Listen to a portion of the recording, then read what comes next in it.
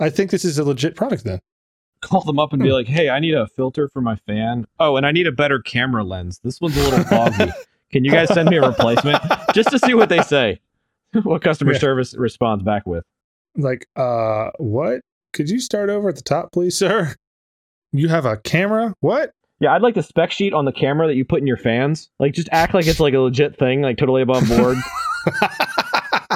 I might actually do that. See what kind of fun responses you get. I wouldn't expect it to be like now with camera included. But it looked like you'll get a response back saying, "Oh, you got the camera model, sir. Oh, hold on, yeah, let me get that information for you right away."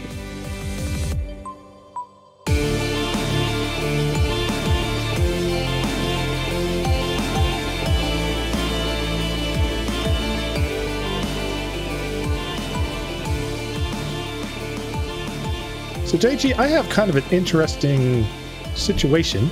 Maybe that's the way to put it. Situation. A situation, you say? I do. It's not quite technical, and it's nothing to do with Linux, but I think it'd be interesting. Our listeners will find this interesting too. Okay, so what category does this kind of fall into? Spy stuff. Okay. Spy stuff. Just hear me out. Okay. So one of the things I do in my spare time, I have an electronics workbench. We're in the same room that we're recording. Right. I like to take things apart and see how they work and pretend like I can put them back together, but usually I take them apart a little bit enthusiastically, and so they don't quite go back together the way they normally do. So I also have a predilection for repairing things or giving them a new life. I like to go find something from Goodwill that I can use. So I had gone to Goodwill looking for something I could use to capture solder smoke, which is bad to inhale. And I found this fan filter thing. Okay. It was like $5. So I thought I can maybe convert this, even if it's kind of noisy. It'll hopefully have enough thrust, and it's got a little filter in the back, and it will filter out the smoke. And I won't have to pay like $90 for one of those hacking solder filters or whatever. They're very expensive. So I brought this thing home. I plugged it in. Boy, was it noisy. And it really didn't do anything. I had to move it so it's literally over the solder smoke to really have an impact. So I was like, that's really irritating. I guess it was only $5. I haven't lost anything. So I put it on the shelf and I let it go. So I'm kind of going through all the old stuff that I've collected here and kind of figuring out what I want to keep. And I looked at that thing and I was, well, that didn't work for me. I'm just going to take it apart. I cracked it open yesterday and something interesting was inside there. It wasn't just the fan. Something interesting. Yeah. There was a hidden spy cam in it too. Wow. Yes. And at first I didn't know what I was looking at. But someone has taken this consumer product. They had hauled out a little space in the front where there would, I think, be LEDs. They had taken the LED out and they had put a pinhole camera in its place. And it's got a little transmitter in here, and it's got its little a transformer and then a quickie rectifier bridge to get power over to the transmitter. It's pretty incredible. It's tiny. What really attracted my attention to it at first was like, this is heavier than I think it should be, the whole unit. So I cracked it open and I said, oh, they got a big heavy transformer there. Wait a second. What's connected to it? This transformer did not go with the fan originally. It's got no markings on it, but I can pretty much gather what it's doing. It's rating the voltage down to probably 5 or 12 volts or something. And then the rectifier bridge, and then it goes into the power goes into the transmitter, and then the camera part. It's just a tiny little pinhole camera. It looks like it's vintage, like 2000, 2001. So, Jeff, hold up. I gotta ask a few questions here. Okay. So what exactly have you been up to recently? Well, nothing in particular, I guess. That's the correct answer to say on a podcast that we're going to be putting out to the world. Yes. Yes. This is innocuous. I don't think this is intended for me. I'm boring. I don't do anything. I don't even post on social media at all. I don't protest. I don't do anything. Maybe that's the problem. You're too much of an unknown. Too boring. The system doesn't know much about you. It's trying to collect more data. I see. Well, that's possible, but highly unlikely. I've had this. I got this thing 2 years ago, and when it didn't work, I unplugged it and kind of set it to the side, thinking, "Oh, I'll get back to that. Maybe I can fix it, or but maybe the fan just needs cleaning or something." So it's been unpowered, and lest you think it's all battery powered, this is the way this is working. It only gets power if it's plugged in. So the camera has been inactive. It was really only active for like the day or two that I had it plugged in. So, but do you know for certain that this was in there before you bought it? Like, I'm just asking the obvious question, Yeah. that's valid. No, I cannot guarantee that, but I can't imagine. Let's say this. If someone came in after I bought it and then modified this fan to put this in place, they would not have left it pointing, the camera pointing at the wall and unplugged. They would have turned it around and put it so the camera could see my room and plugged it in, because it doesn't work. I would argue that actually not doing that, and then like, so there's a tradecraft argument that leaving it unhooked is better, because then someone would not suspect that anything has happened. So they just grab it one day and then set it up, plug it in, and then poop, now your camera's online. Maybe I mean, I don't know if that's the case with you, because you're kind of boring. I mean, I don't know why someone would want to spy on you. I don't do anything. But I mean, it's always a very interesting life, everybody. No. Well, I mean, you could be, super secret spy who just has I have a boring life story. I mean, well, then I wouldn't mention that on a podcast. Well, no, because this is the perfect cover for you to deny. Oh gosh. Okay, no, we're not going down this road. Why not? I'm not doing this. This is a fun road to go down. It's fun for you. It's a little tedious for me. I want to poke into this thing. I want to explore a little bit with the listeners. I've never seen one of these up close. It looks like something out of a movie. It feels like something out of a movie. I was kind of floored by this. So it is a Nutex brand transmitter, model CV991. It has an FCC ID on here and everything. Apparently, this is one half of a set of things. The receiver is nowhere to be found, obviously.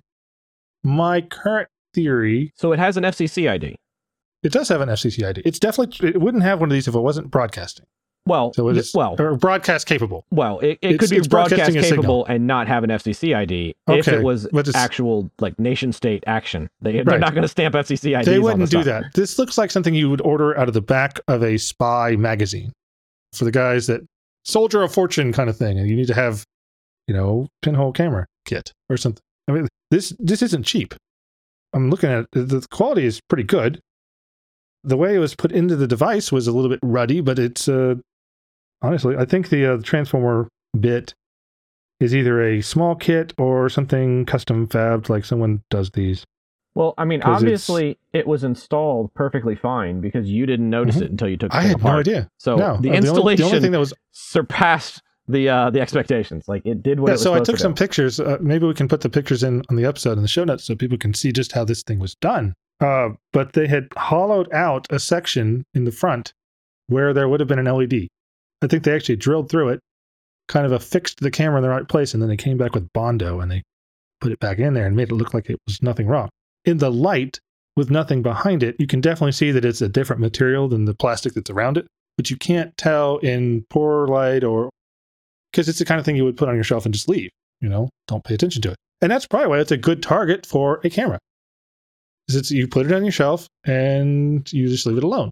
Now, I think there would be some concerns over jostling your camera feed, maybe constantly wiggling just a little bit by the fan. So you better have a good fan. I mean, depending on how what quality the camera is, right? And we don't know at this point. But right. I think it goes with the kit, but it could be something else. The fan would oscillate, obviously, but hypothetically speaking, you could easily in post fix the video because that's just going to be a Fourier transform on the video footage to smooth it out. Because it's going to be consistent based on what speed it's on. It's either going to be low or high, so you've got two to go with. Mm-hmm. So I think what I intend to do in the future, I want to plug it in, put it in a benign direction, and see that the transmitter, see what it's doing. Get a software-defined radio near it and kind of detect, okay, what frequencies is it trying to broadcast on? Well, if I had to guess, it's going to be broadcasting analog TV signals. Would you be able to pull up a data sheet on it to actually see possibly what the frequencies are? I could not find a lot of information about this. I don't want to say it's clandestine, but it's old enough now that I think it's been mostly lost to the sands of time. I found an eBay sale on one like that, and I didn't really see much in the way of data. Let's try this. Nutex CV991. So what we get. Rover.ebay.com, not what we're looking for. Nutex Health, that is definitely not what we're looking for.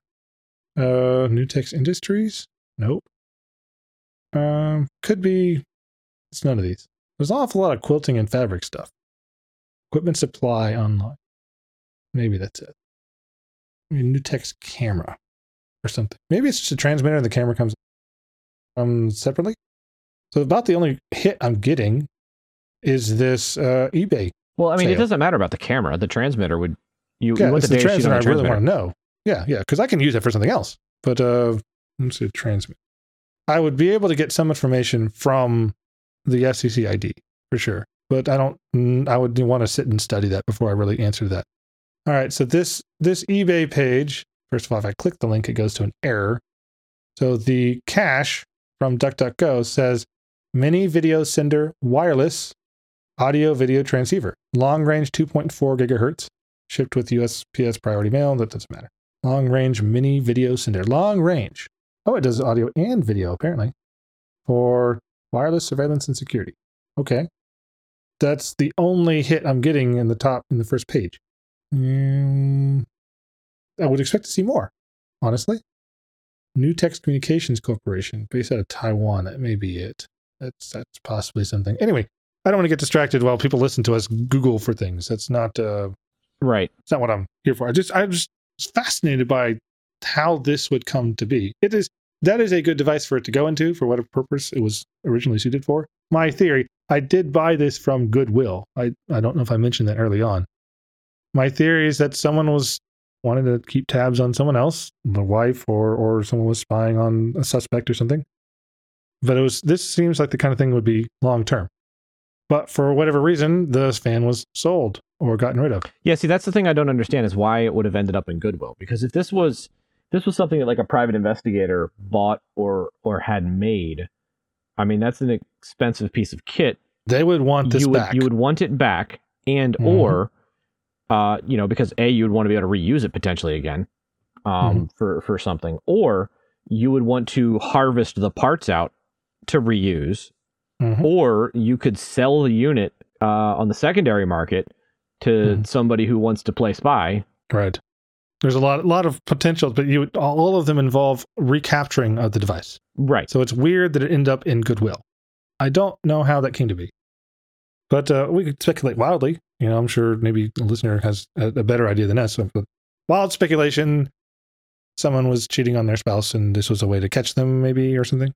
Because it seems like the kind of thing you would want to put in your bedroom to make sure that the air in the bedroom would be clear. It was an air filter, right? It had a fan and it was dragging the air through a filter. It wasn't very big, so it would not have worked for a large space. But maybe if you had a smoking corner of your bedroom or something and you didn't want the smoke to get all over the room, so you kind of breathed in the direction of this thing and the fan was enough to pull the smoke through it and filter it, maybe? I don't know.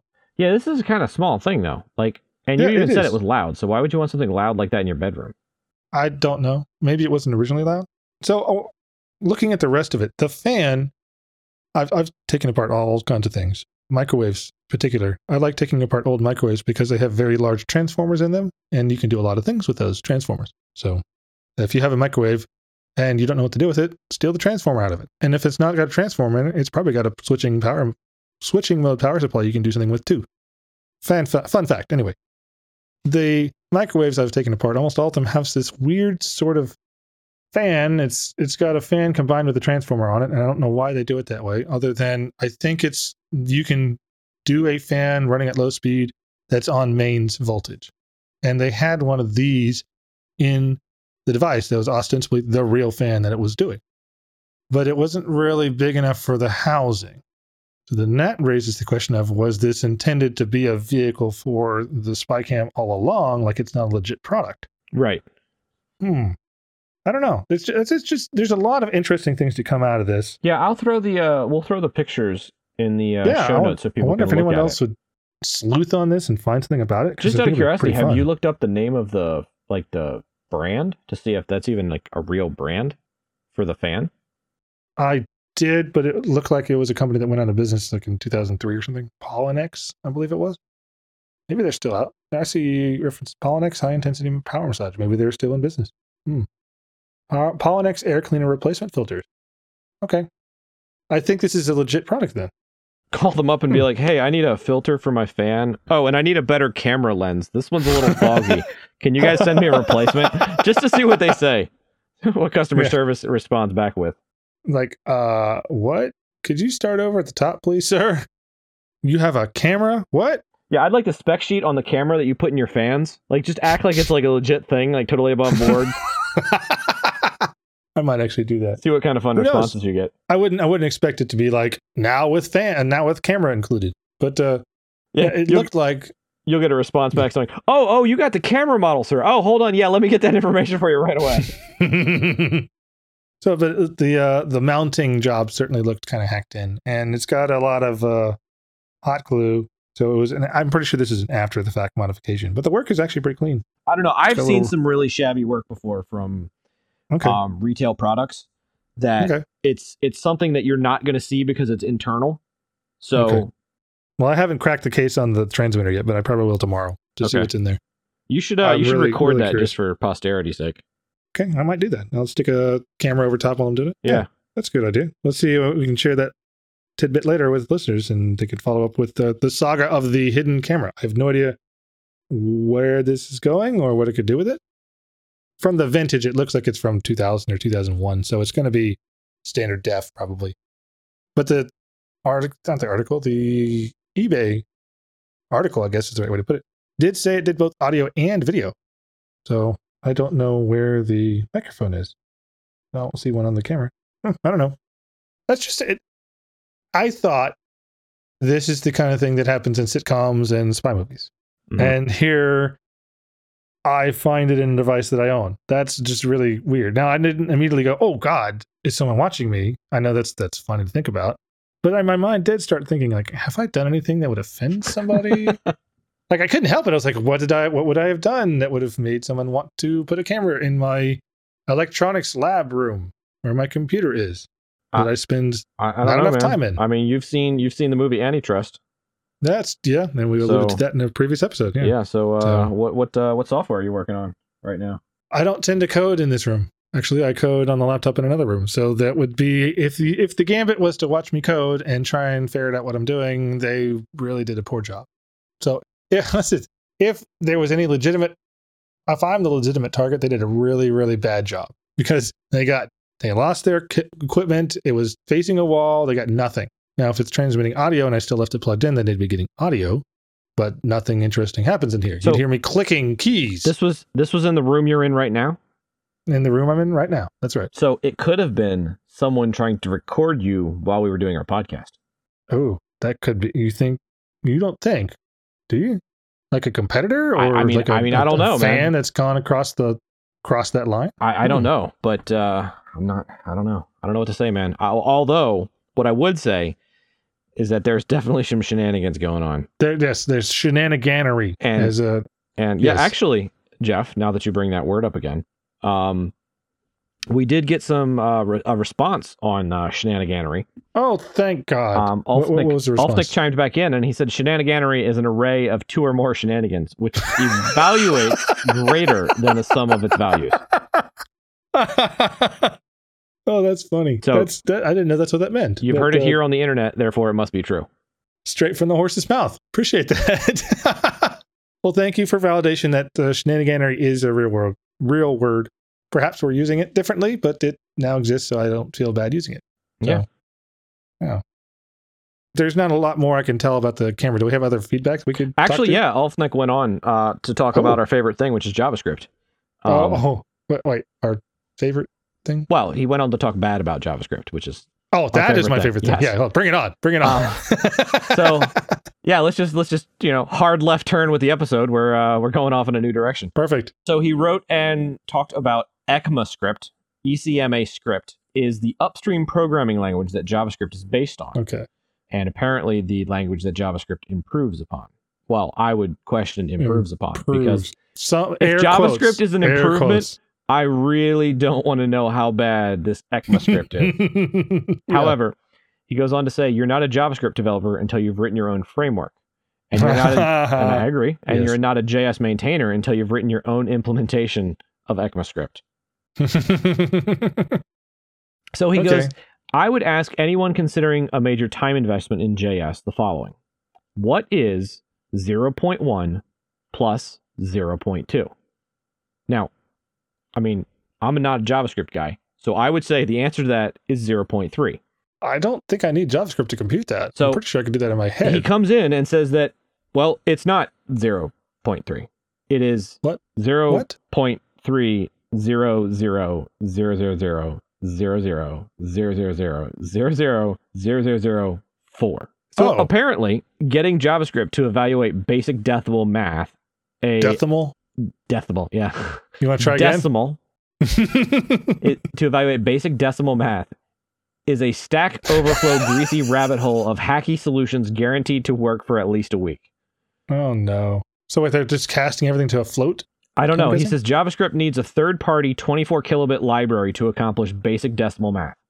Gosh. Alternatively, you can use the new, and not well supported, big int to pretend you're doing decimal math by string hacking decimal pointers into your super long integers. Thank you for getting the word out. I'm on a message of translation, so all advice is welcome. And he gives us steps to reproduce, which I absolutely love, and links. So that will be Thank you. That will be in the show notes. I appreciate any and all negative feedback on JavaScript. Bring it on. I love it. I love it. And there's more about JavaScript, as a matter of fact. Oh, good. Alex, my buddy Alex, chimes in, and he said that he agrees with our point about Electron apps being bloated. He says, however, but if we didn't have Electron, do you think we would have as much support as we do for modern applications, specifically Slack, Discord, VS Code, etc.? Perhaps not. I don't know if that would be a bad thing. I'll just leave that little nugget right there. I think they would find another way, honestly. I mean, Slack can go away. I would like it to die in a fire. Discord, I think, is an abysmal cesspool, so no loss there. VS Code I don't use. I know you do use it, Jeff, but I'm sure that there could be another way that they could write VS Code if they really wanted to. I didn't know there was an Electron app, honestly. Maybe it's an Electron app on non-supported distributions or operating systems. I don't know. I mean, it's a Microsoft product, so it could be that they don't have a specific Linux compiled product and just, we'll just toss it through Electron. Yeah, that's possible. I'm going to look at that. My opinion of Electron apps is load and wait, very slow. And very heavy. VS Code, almost, Jeff. It's load, maybe wait, then wait a little longer, then wait. It's about to start. Nope. Wait a little longer. Oh, okay. Now you go. But then the screen comes up, but then it's white for another 5 or 6 seconds. While it decides. Well, it's getting everything ready. to load first. Yeah. It's getting dressed, right? So it's just leaving the white screen on. Now I want to look into that. VS Code is an Electron app. Interesting. I mean, so here's the question: how fast can you allocate a gigabyte of memory? Like, how long does that take? Malloc is pretty fast. If you have, so you've got to grab the pages. So there's going to be some in the background, but it can go really, really fast. Well, obviously, I don't think they're directly calling Malloc. So, right, they're not calling Electron is calling Malloc in the background. They're calling Electron. Well, they're probably not calling anything deliberately to form memory. They're just calling an object into existence, and Electron does the heavy lifting. But at the end of the day, it's going to be a Malloc. So Malloc itself is fast. You then run it through Electron business, and fast becomes slow. I was going to use another word, but it was not exactly work safe, so I decided not to use that one. I think Electron can make anything slow. Maybe it's mission and calling. So it's kind of telling that this is where you actually went with the discussion, because Alex's next comment is, if Electron didn't exist, I would probably be forced into using a Mac. So while it is bloated and takes... hold on, no, that's not the good part. So while it's bloated and takes forever to start up, I'm glad it exists so I can use Linux at my day job. So he preempted it takes forever. Much. No, he preempted it takes forever to start up. Okay. But so he doesn't want to use a Mac at work is what I'm hearing. Yeah, because he likes Linux. He's thankful for Electron because he can use Linux at work instead of a Mac. Right. Meaning... I would imply that to mean he does not care for Macs and cares much more for Linux. Well, right. I mean, he's a friend of mine. I like people that are smart. So obviously he doesn't like Macs. So all 5 of our listeners that use Macs, right? Okay. Actually, I don't know how many listeners. I don't know how many listeners we have that do use Macs. So I don't know. We could take a poll. How do polls work? I don't know how polls work. Well, I mean, right now I don't have anything for us to do that with. So you can just email in and be like, "Hey, I use a Mac." And I'm offended or something. Yeah, that'll be fine. Yeah. We'll follow that in the conspicuously trash can shaped bin. But we record your vote. Right. So anyway, Alex goes on to say, I also find it ironic that Electron apps are programmed in JavaScript, furthering its plot to destroy humanity. Yes. Okay, I agree with that. Yeah. plot to destroy humanity.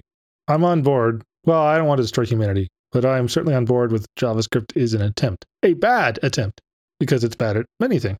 Well, but that's why it's destroying humanity, is because it's bad. Corrupting our youth. You only need to learn JavaScript. It can do back end and front end. Just learn JavaScript. Yeah. Oh, we're so sexy. Tail recursion is overrated, Right. Just you can build a UI with 20,000 packages. So at one of my jobs, they were making some JavaScript front ends, and the way they were building and packaging it, they were running node npm install. It was downloading all the packages and doing all the work, but they had not put the code in that would actually make the minified stuff. So they were just copying the entirety of all the built products and all the modules and everything, and just shipping that. Just the whole thing. Just why even bother actually minifying or do any of that? It's like they forgot a step. And so every time we were updating the front end of this thing, it was like 6 minutes of rsyncing all the tiny files. It was terrible. It was one of the first things that I wanted to replace. But, one thing at a time. There's certainly better ways to do that. And if JavaScript, the normal way of JavaScript, if you don't do anything, ends up with that product, it needs to be destroyed. There's got to be, probably every website that shows you how to do JavaScript things probably says, oh, don't forget to minify or something. You probably actually trumpet it up front as one of the things you would want to use JavaScript for. Hey, look, you can make really trim code. Right, by just deleting all spaces and cramming everything into one line.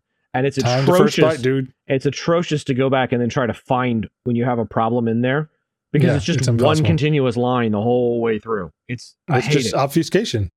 Yeah, like so this file is 40 kilobytes long and one line. Okay, that's technically a valid file. Yeah, how much space are you really saving by taking out the return line character? Like 10%, 12%? I don't know.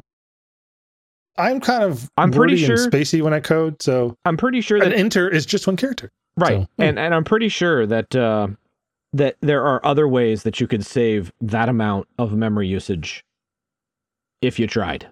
Like code better? Yeah. Use a language that doesn't suck? That too. Right, yeah. There's lots of ways. Yeah. None of which involve JavaScript. I'm sure there's some ways with JavaScript too, but you're still using JavaScript. Right. The right solution is to use something else. Anyway, boy, we both share opinions on this. Moist responded that he's not a programmer, but he loves the JavaScript rant. So I think I hope he enjoyed that last little bit of JavaScript ranting. And I'm sure it will come up again. All for you, Moist. Yeah, he says that I have not enjoyed trying to install a Hugo template elements with NPM. Yeah, just don't use JavaScript. Friends don't let friends use JavaScript. That's it. There you go. I should put that on a t-shirt. That'd sell like hotcakes. Yeah, he said, you asked if we would enjoy distro reviews. Honestly, there's a lot of distro reviews in the Linux podcasting space. I'm enjoying the other opinion discussions on Linux topics that you don't hear covered on other shows like you have been doing. That said, I could imagine some great back and forth between the two of you on an obscure distro, but no more than twice per quarter would be my personal preference. And I responded that I don't think we would do the typical reviews that most people do, and like the reviews that I scheduled and everything when I was the producer of the Linux Action Show. I think this would more likely than not be, we take some distros, we review them, and we give a perspective on people that are trying new and fancy from obviously us who have been around the block for a while. Right. I don't think we would do a full episode per distro. We would probably do 3 or 4 that we'd review and then talk about in an episode. So he goes on to say that he would nominate GRML for the first one. And I said I would put that on the list. I think that's a minimal Debian. Oh, okay. So I think if we were to do that, we would want to do it. I don't want to do it like everybody else. So I'd be like, the Arduino versus Evil. He does the bolter reviews where he just takes the thing apart. He's not like sawing things apart. He just looks at the inside. That's kind of what I would do. I would like crawl inside and be like, well, their startup scripts are really crappy.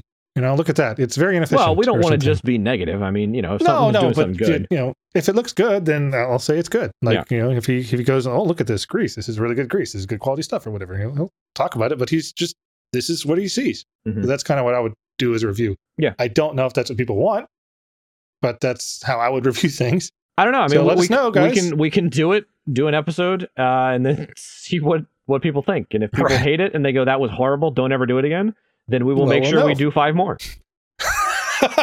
Because that's how you pay the bills, right? That's right. You do what makes people angry. Yeah, Most goes on to say, just so you know, you guys have been doing a great job. The latest audio in this last show is great. Keeping it less than an hour is great. Yeah, we try. We really do aim for like 45 minutes. The problem is as you've well doubt noticed, we tend to ramble and go off on tangents. On occasion. So sometimes, it'll be an hour episode, but we're really only talking about the subject for half an hour. The other half an hour is just rambling about side topics. But that Hopefully mimics the side topics are also interesting. Yeah, that mimics the way conversations with Jeff and I go in real life, and when we're at conferences and we have conversations with people in the hallway track. I mean, that's what happens, which is why that's what we're doing, and we're not trying to cut it out. We're leaving it all in there, raw and gritty. Yeah. So hopefully you Someone enjoy had the ride. made an analogy to like we were all in a pub together, and they were listening to us talk. And I like that analogy a lot. I would like to have more beer when we're talking, but actually, I can't really toast you. So you know who said that, Jeff? Who was it? Most said that, as a matter of fact. Oh, that was the very next line. He said, "The energy between you two is awesome. It kind of feels like we are all just kicking back in a pub, listening to you two have a discussion." Yeah. So I did read that part. Yeah. Yes. Thank you. That's I don't think it's what we're specifically going for, but I like that. No, I think it is because it's that kind of like laid back hallway track after conference. We're sitting in the dining room, eating dinner, having a conversation. It's that kind of vibe. Yeah. Yeah. All right. Well, whatever the vibe is, I dig it. Yeah. And I hope our listeners do too. We got some more feedback from Altnick responding to your VMware rant, which I still would caveat was not a true rant. It was a little rant. It was a grumble. It was not a rant. Fine. So he goes, but you did label it part 1. Yeah. So hopefully you'll actually, have some cojones in part 2. Oh, okay. So he goes on to say, one theory why companies might avoid open sourcing for no apparent reasons is there may be a bunch of GPL in there which would take too long to rewrite. It would take too long to rewrite. Maybe we need a forgiveness if you come clean clause. Perhaps not a bad idea. The only downside with that is people are going to take that and then game it and be like, I'm going to use this GPL code because then in 2 years I'm going to release it and then go, oops, sorry. Oops. It was an oversight. Sorry, guys. I don't know how you'd manage that. I don't know how you'd track that. But maybe something... Oh, we can use blockchain for that. That's what we'll do. We'll use blockchain. Exactly. Perfect. A blockchain startup to track who's violating GPL. That's perfect. Let's book it. Dude, we should be able to get like $1 billion by the end of the week in VC money. At least 20 million in VC. Surely, we just need a name. Really, we don't even need to file a company. We just need a name. That's right. Yeah. Know the right people. That's all it takes. Anyway, so we're doing that. We'll be back later. We'll have a wonderful company, and we'll be able to talk all day long because we won't need to work. Right, and at that point, doing all the work for us. We will have all the money. So I will have a new house to live in, and we will have video because we will have nice cameras that we will have bought. Right. Yeah. That'll be great. Yeah. A new house? Really? You'll have a new house? I thought you were intending to restore the old one. Right, but I have to build another one to live in while I'm restoring this one. Right. Okay, so you would have a new house while you restore the old house. Right. Would you rent it out? No. The old house? No. Oh, you just have 2 houses. Right, why not? I guess if you're rich, that's what you do. That's what rich people do. Right. Well, I could turn the other one into like, I don't know, a studio or whatever else. Put a pool in there. I guess you probably don't do pools where you are much. No, people do. People do. Oh, okay. I know a couple people in town that have them. 4 or 5 months out of the year is completely unusable. People are going to be real confused why we keep talking about my house because they don't understand it. So we one day are probably going to have to do an episode on the house. I think we will. And we'll have to show some pictures too. Yeah. To show the gore. Oh boy. It's an interesting story. Let's just say there. We'll save it for another episode. It's quite a good story. Well, it's an entertaining story. I don't want to say it's a good story. It is wildly entertaining. It is entertaining. So GHJLX responds on distros and he goes, opinions on newest distros sounds like a good idea to me. If you two are open to requests, I would like to hear your thoughts on Solus. And I said it's already on my Souless? Soulus. Oh. And I said it's already on my list. And we're not just doing new, but we're also doing obscure. Or something that's been around for a while but just isn't relatively known. Might be another interesting one to do. Like Slackware. Yeah, we could definitely do one. I've got a 14 2-disc right over there that I found when I was cleaning out stuff. We could do it. Well, I mean, if we're gonna do Slackware, we need to do something like OG, like 3.2. Right. Go back to the where it doesn't work again. Well, no, it worked. Okay, you're right. 8 worked. 8 worked. I 3.2 specified works 8. too. You just took more effort. Oh, okay. All right, that's fair. I went and my dad and my mom, they were painting their house, and so they were trying to get rid of stuff. And one of the things they found was an older computer. I don't know how old yet. It's in the garage. I need to tear it apart and see what vintage it is. It might be the right vintage because it's an actual desktop. It has not 1 but 2 CD-ROMs, and it has a floppy drive. Ooh. So it could be a good platform for us to try some of these old ones on. I don't know how old. It needs to be the right old, but that's a good start. Now, I don't know if it works. It's been underneath the table for like 12 years. No, that's fine. It's a starting point. Yeah, it's a starting point. It's better than we have. So that'd be perfect for us to do very, very old distros on. No. I need to get it out. I'm sure it's just full of dust and cat turd or something. I don't know. Whatever. Yeah, clean that. Rat turd, something. I'm sure there's just junk in there that I got to clear out, from 12 or 15 years of sitting around. So we'll see if it works, and be looking for in a future episode maybe old reviews again, or some reasonably similar facsimile to what we did itself last year. Yeah. So we actually got an email where somebody wrote in. They wish to remain anonymous, so I will respect that. Okay. And they mentioned that in an earlier episode, you guys talked about needing old hardware. What exactly are you looking for? So for myself, I'm going to answer yes. All the old hardware, every bit of it. Yeah. If you haven't figured out already from me showing pictures of my Linux collection and software collection, I like old retro stuff. And I have been looking for some old hardware. So my goal, and let's put that in quotes here, my goal is to have a system from every generation, so to speak, so that I can run the entire gauntlet of all of the software that I have. So that's not asking for much. Well, hold on. I mean, go big or go home. So I'm putting it out there. Now, this being said, I do have some things. Like I do have a Pentium 1 machine. I know I have a couple dual socket Pentium 2s. Think I have a dual socket Pentium 3. I was when it was given to me back in like 2014, I was told that it ran. I have never powered it up. I don't have all those slot ones with sideways jobbers. Well, the one in the 2 is, the 3 is not. Okay. So you said 2 sockets, but you meant slots, 2 slots? Well, the Pentium 2 is 2 slots. And then the Pentium 3 is 2 sockets. Okay. I believe. Yeah, they went back to sockets, I think. And then I don't have a Pentium 4. Yet. I used to have one. I don't know where it went. I don't know. What? You lose hardware.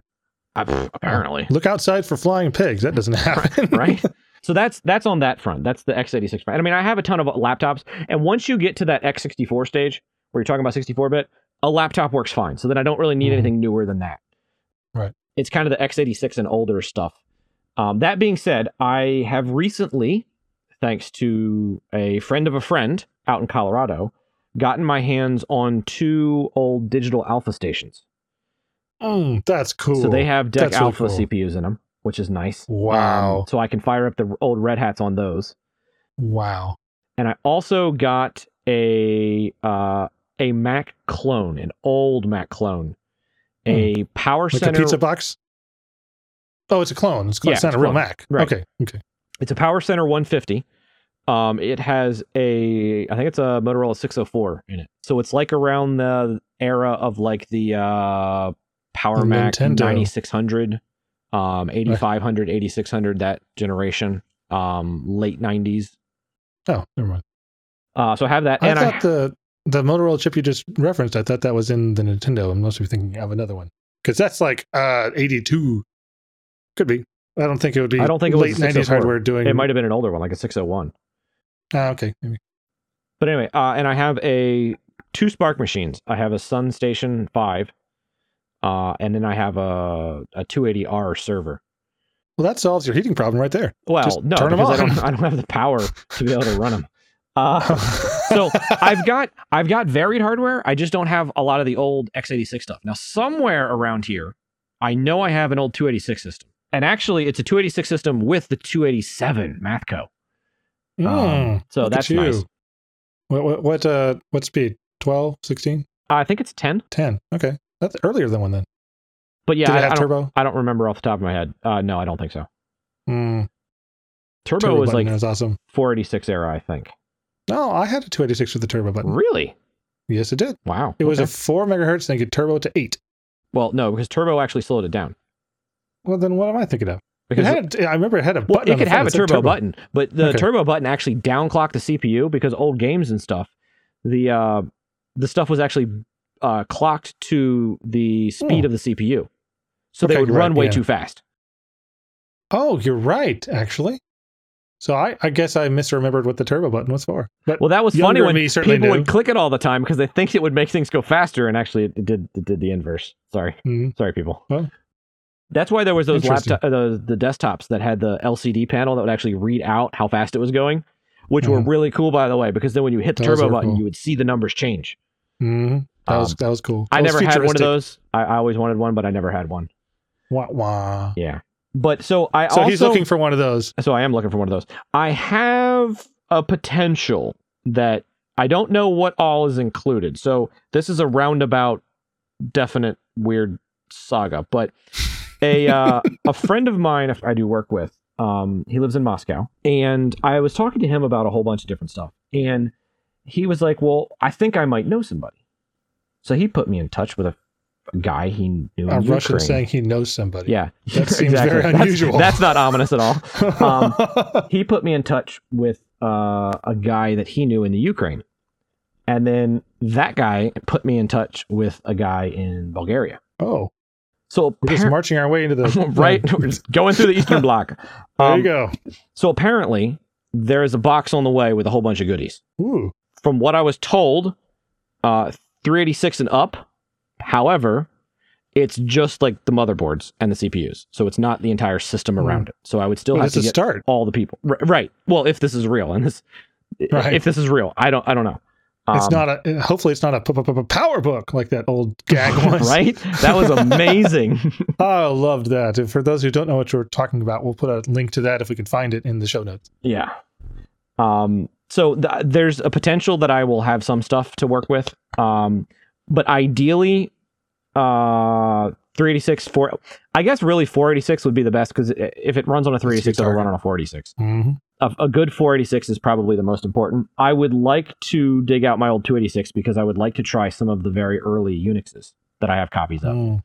I know Linux won't run on it, but like Xenix will run, Microport will run, and there's a couple others. SCO Unix might even run on that. So that would be an interesting thing to get up. The downside, though, is that once you go back that far, everything is going to have to be on 5 1/4 floppies. Oh, that's a problem. Yeah, getting 5 1/4 floppy drives are stupid right now because everybody thinks they're worth way more than they're worth. I have one. I don't know. I have one. I think it still works. I don't know. I haven't tested it in ages because you can only use it on an old system like that because you can't find a floppy drive controller that will work on PCI. And there is not PCIe, PCI. And there is not a seamless translation system to go from ISA to PCI. I have PCI to PCIe, or actually it's the other way. So it's a PCIe card you put in a modern computer that then you slot in a PCI card into that and it'll work. But they don't have that for ISA because of weird stuff and how it electrically it works and translations. Bus timings and such, it just doesn't work. Yeah, and there's other things with like the IRQ. There's no way to signal that stuff, from my understanding. So I don't know. I've heard that term in 2 decades. Right. I haven't need to think about it that long. Right. Wow, so we're going back. That's going to be the challenge because I would need a system with all the files that I could write to disks as I need. So basically I would only need like 2 or 3 good floppies. So like copy write the image to the floppy, stick it in the old machine to actually do the install, and then just continue to cycle that floppy around. When I need to insert the next floppy, take it out, put it back in the other machine, write the data to it, instead of trying to write 14 floppy disks and hoping they're all good. And then running into the fact of, oh crap, one of the disks is bad. I'm going to have to shut down this machine and then reboot to then try to rewrite the floppy. Like that's not going to work. So that's kind of a mess. There are some things. There's a device out called a cryo something or other that is made for archiving purposes, that you can take an old floppy disk controller or a floppy disk, and it has an embedded controller that then goes to USB. The problem with that is, A, it's stupidly expensive. It's like $169. B, it will only read. It will not write. And I would obviously need something that would write. That seems like a pretty big failing there. Yeah. However, I mean, I do have, believe it or not, and I went through my stuff the other day, I have an old ISA network card. What? Yeah. Really? Good old 10 base T, man. Wow. So hypothetically, Wow. if I could get an old system up and running, I could slot that in there, connect it to my network, and maybe do NFS over it. I mean, NFS did exist back then. It did. That's right. Yeah. I don't know if modern NFS will still work with V1. Like, I don't know. Because obviously, if I have like an old, Slackware 2 install, that's going to be probably NFS V1. Well, so, you can play with all the other services like the charge-in and finger, and just come play around with those. Yeah. That would work. But no, the reason I would like to get the networking up is because then I could actually connect that to my network here at the house for like saving data, because then it would be easier. I could just have all the stuff on my network share, the images. All right, yeah. And then just, burn it directly to floppy that way. But I don't know. That's cool. There's stuff to figure out. If you know a lot about this, let me know. I know there's a bunch of forums online that are a wealth of knowledge from that era. I've been digging through them.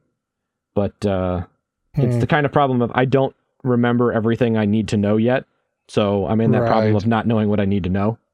And we're also, casting back to memories from, 20 years ago and trying to remember how things were together. Yeah. And it's changed so much now. It's just the things that we knew then, most of them don't apply anymore. And so I just kind of have let them go.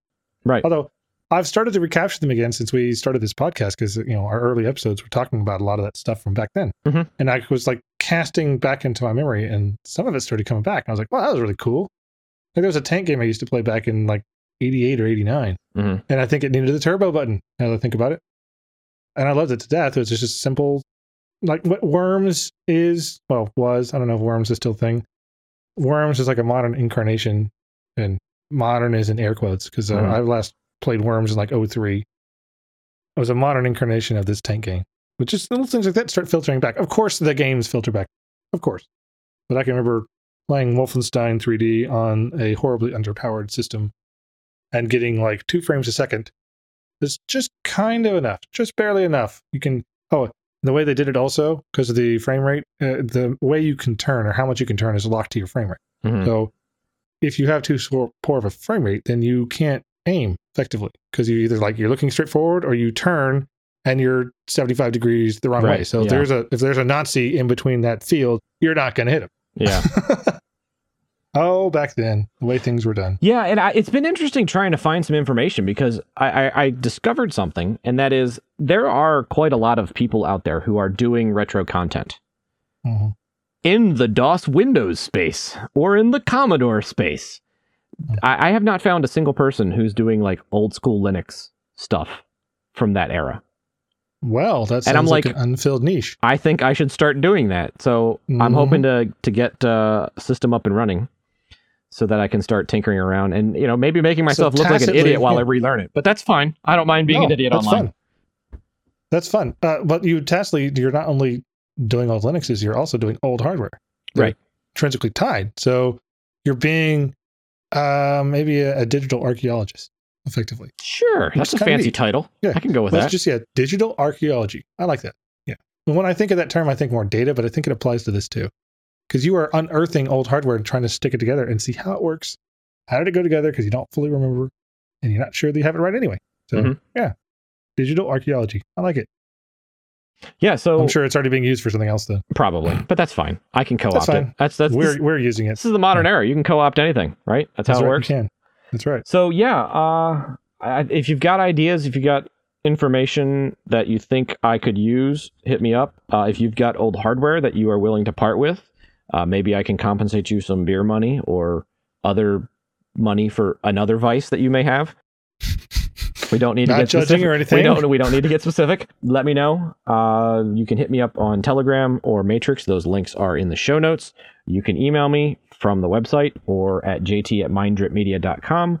And let me know. And obviously on Jeff's Spygate instance situation that he has going on, let us know what you think about that. Yeah. I'd love to hear the thoughts. What should I do with this thing? If it does work, at first I don't have the receiver, but if I can get it working, what should I do with it?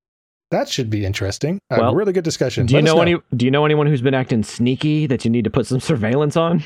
Where do I start? I've got an entire list of people. Oh my. Mm-hmm. Oh my. We'll talk about that another time, though. Yeah, I think that's a whole other episode in and of itself. I think so. It is. So this one's. We need to tie this one off. But Yep.